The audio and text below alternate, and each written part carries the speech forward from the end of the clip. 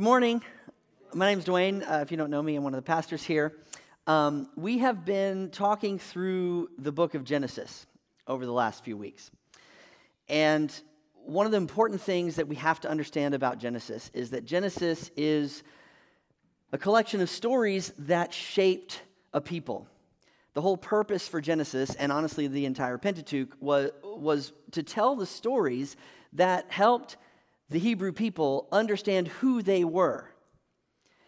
And oftentimes we get confused and we look at Genesis as if we're trying to figure out when something happened or how something happened. And Genesis really is about why and about who. And I want to talk this morning about something I'm calling cycles of redemption, because all of these stories in Genesis that we see, there's a similar pattern that happens over and over and over again. And it's a cycle where God steps in and redeems a situation. This was important for the Hebrew people to understand. You know how you sometimes tell stories about your family or experiences you've had. You often tell that story to remember something, maybe a value or some sort of perspective that you want to have, or remember where you came from and your great-great-grandfather who came through Ellis Island, and those kinds of stories. We tell these stories to remember those things. So the Hebrew people would tell these stories over and over again to remind themselves of who God is and how God works with us as people. So there we go.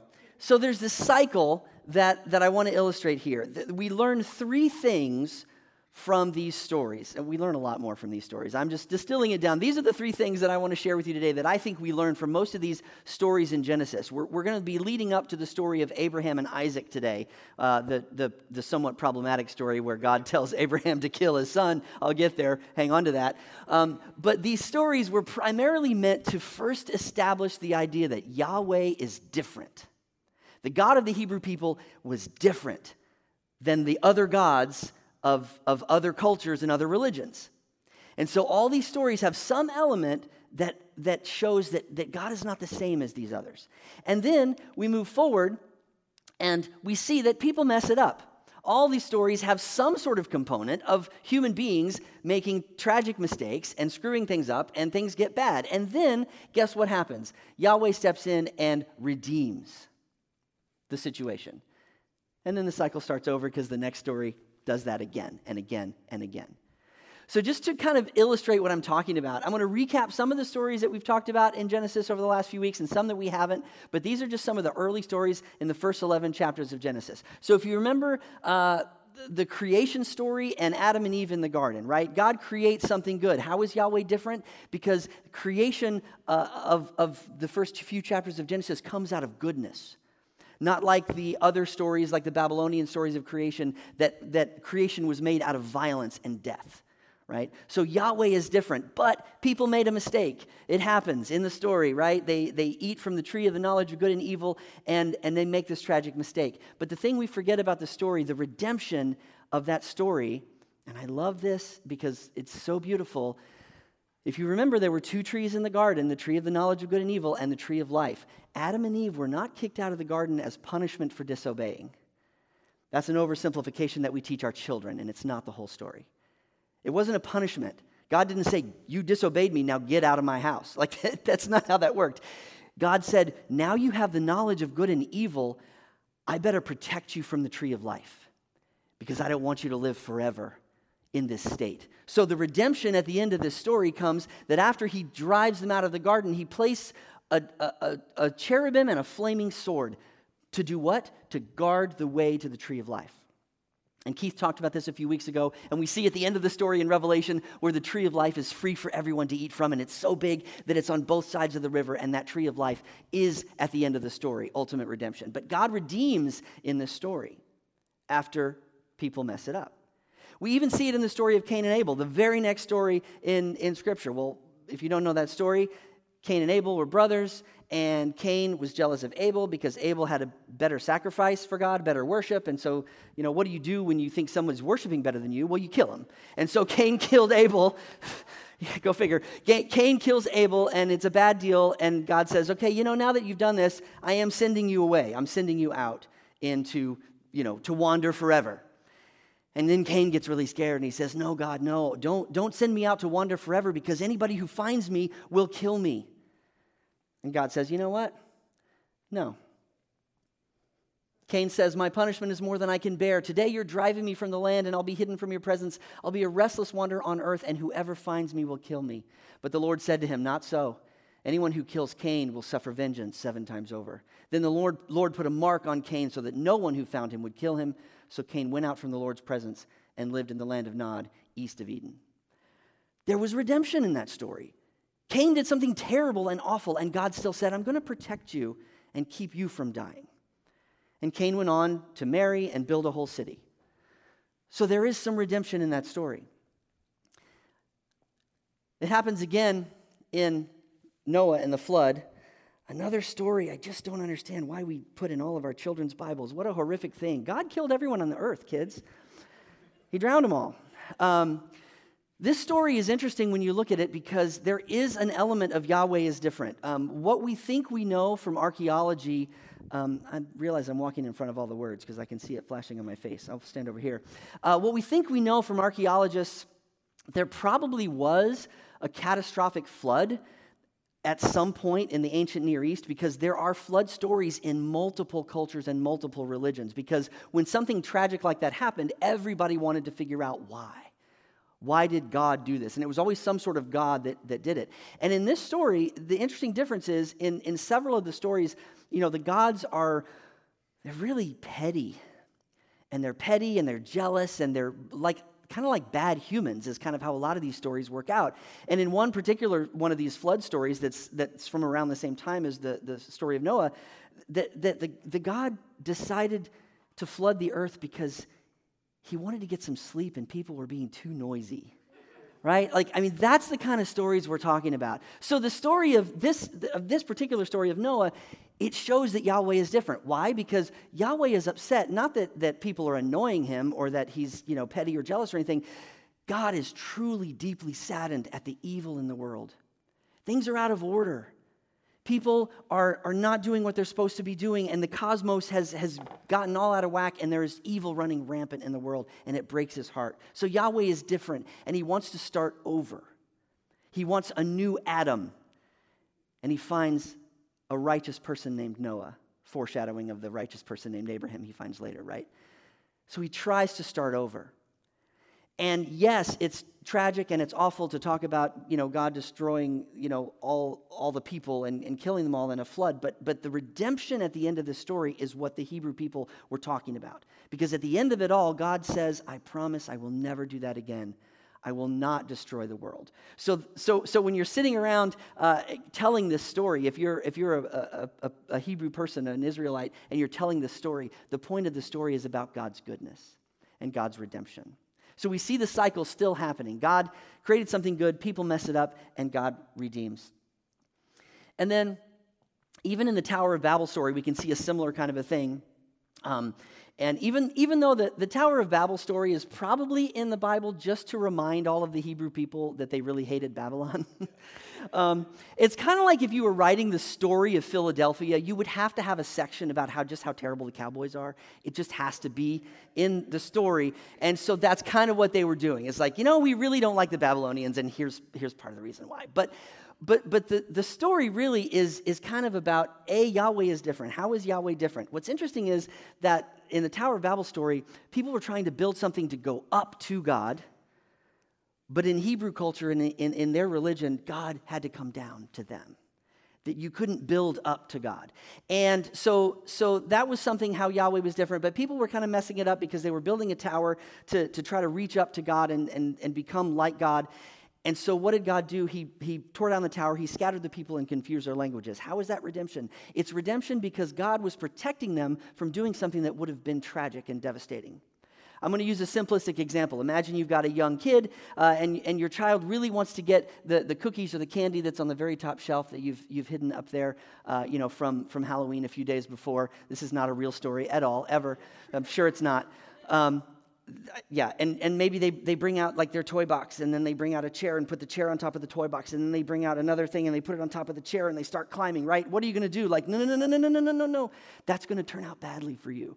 So the redemption in the Tower of Babel story is there. God is saying, don't do that. You don't need to try to build something up to become like God. And that's why he says here, let us go down and confuse our language so they'll not understand each other. If as one people speaking the same language they've begun to do this, then nothing they plan to do will be impossible for them. God is protecting people in this story. Sometimes hard for us to see, but I believe that's there. So all of these stories in Genesis are about redemption. They're about how God is different than the other gods. And yes, we keep screwing things up, but God redeems, God redeems, God redeems. And so that's what I want to talk about today. I want to talk about the story of Abraham and God asking him to sacrifice his child, Isaac. So a few weeks ago, Keith talked about Abraham and the covenant that God made with Abraham. And that covenant involved becoming the father of a great nation. How do you become the father of a great nation if you don't have any children? That was the question. And so when God came to Abraham and his wife Sarah and said, you will have a child and you'll be the father of a great nation, there was no child, and they were really old. They were like in their 70s. And so this was like kind of a funny thing that, I don't know if this is really going to happen, and they kind of laughed, but God was like, no, I'm serious. And so this is the promise to Abraham, that you will become a great nation, but it's going to require having a child. And so they wait about a decade. Nothing happens. They waited about a decade. Sarah is still barren. They don't have a child. And so Abraham and Sarah don't know what to do. And Sarah comes up with this idea. And she says, you know what? Why don't you sleep with my maidservant, and she can give you a son, and that can be the heir. Now, before you get all creeped out and judgy about that was actually a very common practice. Remember, this is an ancient book. It is an ancient story. And the ancient culture that we're talking about, it was not uncommon if a man could not have a son with his wife, if the wife was barren, and that man needed to carry on his family line, which was very important, go forth and multiply was a big deal, then you might use your wife's maidservant, and then that maidservant would conceive a child, and that would be your heir. And so that was actually not the big deal. Like when we read that story, we're like, oh my gosh, it's terrible that Sarah suggested that Abraham do this. That wasn't the point of why that was in there. The reason that that's in the story is not about that. The reason that's in the story is that Abraham and Sarah didn't trust God to do it his way. And so they stepped in with a DIY moment and were like, I think we can make this happen. Like, let's do it, right? Okay, God's not coming through. It's been a decade. We're not getting any younger, God, so let's go ahead and do this. So sure enough, Hagar conceives, and that's Ishmael, and they have a child. But that's not the child of the promise. So Ishmael grows up. Ishmael's about 14, and Abraham is now 100. And finally, Sarah gets pregnant and has Isaac. And Isaac is the child of the promise. And we're not going to talk about Ishmael. There is redemption in the Ishmael story. God takes care of Ishmael, even though he wasn't the child of the promise. God does take care of him. But we're going to talk about Isaac. So here we have Abraham has received this promise from God, this covenant, and now he's got the child who is going to be the heir and is going to be the father of this many, many nations, right? And so this is it. Everything's all set. And then we get to this weird story where just doesn't feel good. Chapter 22 of Genesis, sometime later, God tested Abraham. Ooh, that doesn't sound like a very nice God. We don't want a God that is giving us tests of faith, right? I mean, that's rough. We're going to talk about what he's actually testing in a minute. Here I am, he replied. Then God said, take your son, your only son, Isaac, whom you love, and go to the region of Moriah. Sacrifice him there as a burnt offering on one of the mountains I will tell you about. What a terrible request. We have to understand a couple things. The people who are telling these stories from generation to generation to generation, they understand a few things. They already know that Yahweh is different, and it is well established in the culture of the Hebrew people that God abhors child sacrifice. It is well established that thou shalt not kill is a real thing. So the people hearing this story, generation after generation after generation, wouldn't necessarily be shocked by that first statement, because they know that God already does not want you to kill children. That's terrible. Other people do that. Babylonians do that. We don't do that. But the second thing that's on their mind has to do with the Exodus. So again, keep in mind, I know that there's chronology here, but these stories were told over and over and over and over and over again, and when they finally got written down, it was probably during the period of Babylonian captivity, which was after King David, which was after Moses had led them out of Egypt, which was after Abraham. So all this stuff had already happened, and so they're telling these stories, and I'm not saying they're making them up, but they're writing them down to say, remember what happened. And so the people hearing this story would have remembered that when the Israelites, the Hebrew people, were in Egypt, in captivity, in slavery, God delivered them. And if you don't know the story, it was kind of a cool thing. You watch the Ten Commandments with Charlton Heston, and there's like all the plagues, right? There's all these plagues that come, and there's frogs, and there's locusts, and it's awful. And the last plague is the plague of the firstborn, where God says, I'm going to come through Egypt, and I'm going to kill every firstborn. But here's what you do, Hebrew people, Israelites. Here's what you do.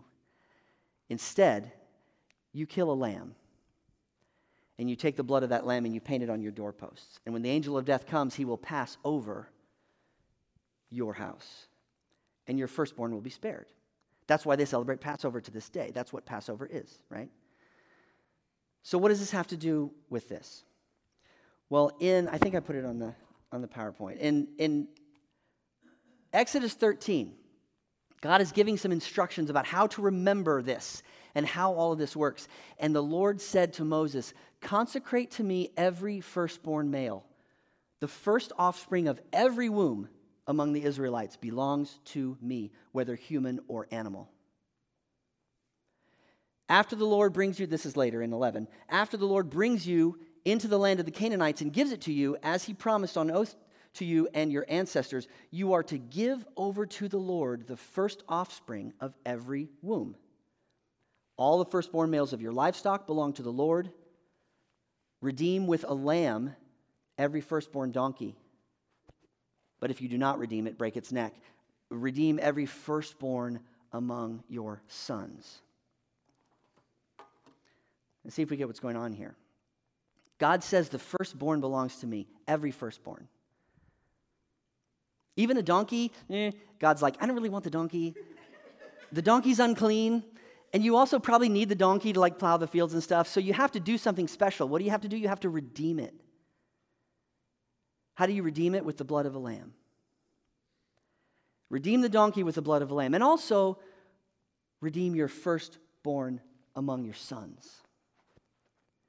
The Hebrew people hearing the story of Abraham sacrificing his firstborn son would have already known, oh, well, there's going to be a lamb. There's going to be a lamb to redeem the son. That's how this works. We know that because we're Hebrew people. So the question is, where's the lamb? Guess who asked that question? Isaac asked that question, right?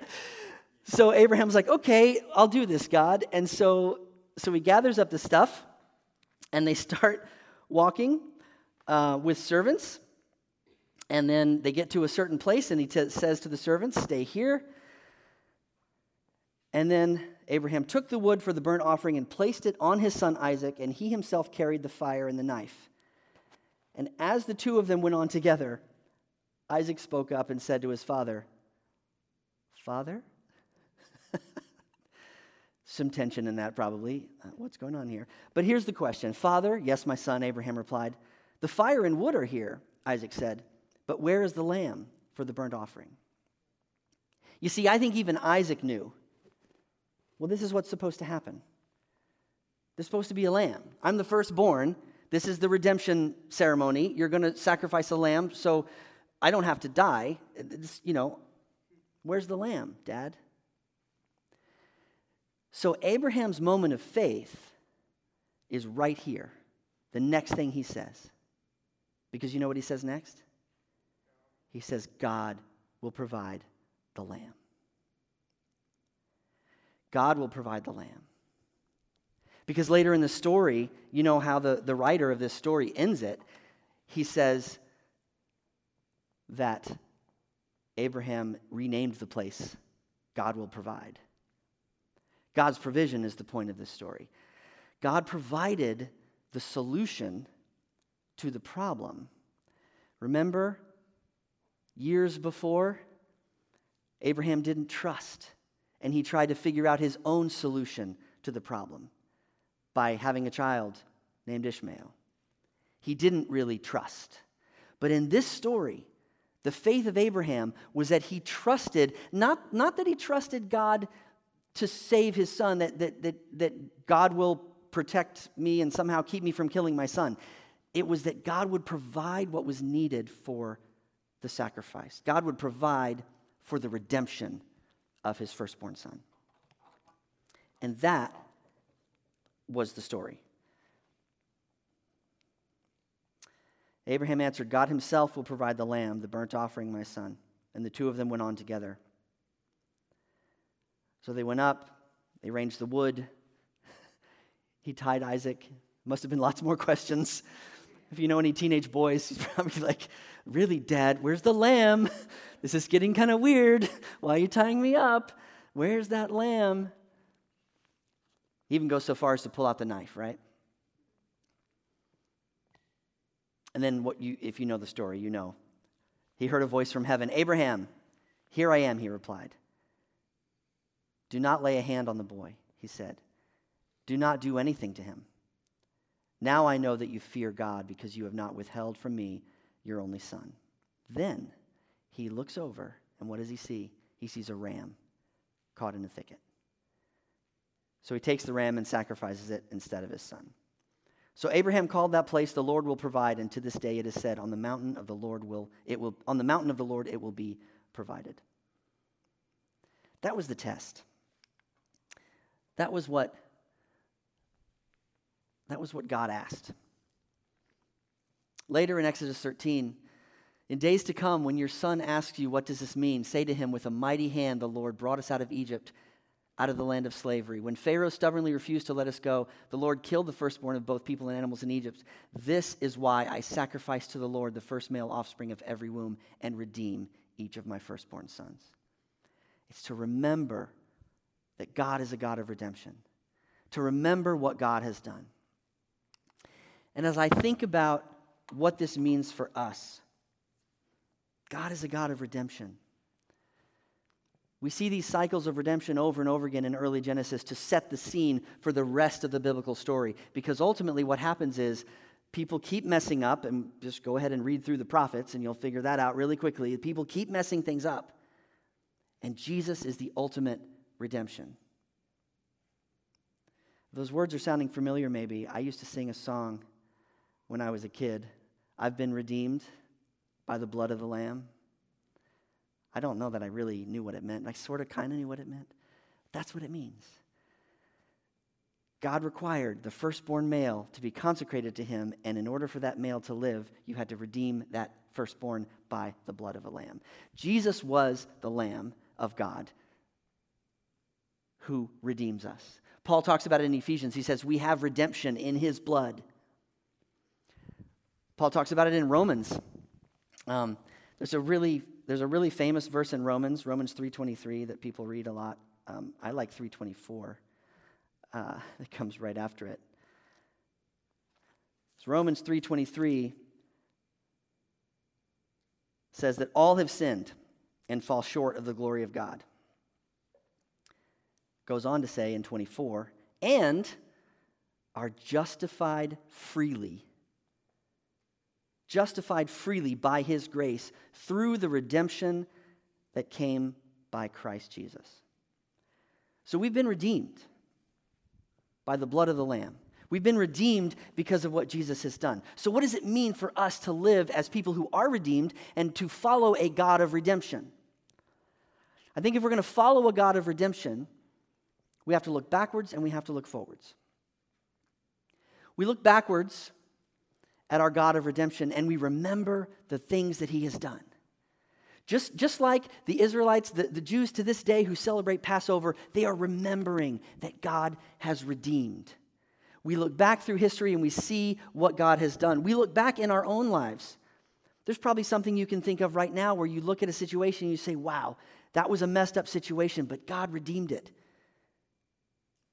There was some good that came out of it. And we celebrate those things. To be a people of redemption, to serve a God, to follow a God of redemption, we look backwards and we remember what God has done. But we also look back in our own lives.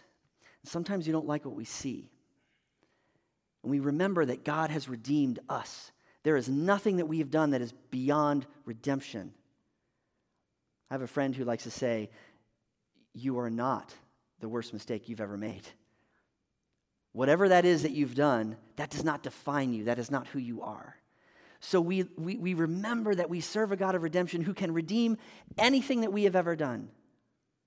That we are justified freely by His grace, right? That's what I just read to you. We are justified freely by His grace because of the redemption that has come through the blood of Jesus. So to be a people who serve a God of redemption, we look backwards and remember those things, and we understand that we are not defined by our failures. But we also look forward. To be a people of redemption, we look forward. And I think the obvious thing there is to think about the ultimate redemption of all things. I mentioned the book of Revelation earlier, and it's part of our faith that we think about ultimately how one day God will redeem all things. I do think we've had a little bit of an overemphasis on going to heaven when you die as the ultimate goal of our faith. And I think the reason I think that's an overemphasis is not that it's untrue, but that if we only do that in our conversation, in our theology, and in our faith, if we're only concerned about who goes to heaven when they die, then we start to categorize people. Because that's what human beings do. Because evolutionarily, we had to be able to categorize a bush and a bear so we could be safe. And we would know that we hide in the bush and run from the bear, right? If you try the other way around, it really works out bad for you. So categorizing things is what people do. And so when we talk about going to heaven when you die, we start talking about, well, who goes to heaven when they die? And by extension, who doesn't go to heaven when they die? And we start to categorize and say, well, these people are in and these people are out. And that becomes the primary focus of our faith, is determining who's in and who's out. And how do you determine who's in and who's out? But draw a really thick black line and say, this is the line between who's in and who's out. And that's not what we need to be focusing on. So ultimate redemption, yes, it is part of our faith, and it is something that we hold on to. And there are days, believe me, there are days when that's all we can even hope for, is like, at the end of all things, Jesus is going to come and all things are going to be set right. And that's all I can believe right now, because everything feels so heavy and so wrong. Sometimes that's all you can do, and that's okay, because that is true. So we look forward to the ultimate redemption of all things. But if we really believe God is going to redeem all things and is redeeming all things, then we, as followers of Jesus, must participate in the redemption of all things right now. We have to live as people of redemption, and we have to be the ones who, as we pledge to follow Jesus, we are joining a team, folks, and we are saying we are part of this Jesus movement, and we are part of the answer, the redemption of the world. So, we work to bring peace and shalom into places where there is brokenness and pain. We work to bring light into places where there is darkness. We work to bring justice into places where there is injustice and suffering. That's what we do. As a people of Jesus, as a people who serve a God of redemption, we understand that we are part of that redemptive process. And we are not limited and bound by our past failures either, because God has redeemed those. So through the power of Jesus, we actually do get to make the world a better place. Isn't that cool? We don't have to wait for Jesus to come and redeem everything, because we can be part of that process right now. Every relationship that you work to heal, every person who's suffering that you help to bring wholeness, every person who has a need and you strive to meet that need, that is bringing redemption. So these cycles of redemption continue. God does good things. People mess up things, and God redeems those things. But we get to be part of that cycle in the redemption part of it. Yeah, we mess up things too. And sometimes we need God to redeem us, and we need other people to help redeem our situations, but we also get to help be the redemption for other people. That's what Jesus has called us to. We serve a God of redemption. Let's pray. Jesus, we thank you for the redemption that you have offered. We sang this morning about the Lamb of God. We sang this morning about you dying in our place. And as we understand the Hebrew mindset of redemption of the firstborn, we just thank you. We appreciate the beauty of that. Jesus, I want to ask that you give us the strength, that you remind us that we are part of the redemption for this world, that we are part of the answer to people who are suffering and hurting and experiencing brokenness, loneliness, pain. That we can bridge that gap, that we can be part of the redemption. Help us to remember tomorrow, this week, this month, that that's what it means to follow you. Guide us and lead us. In your name we pray. Amen.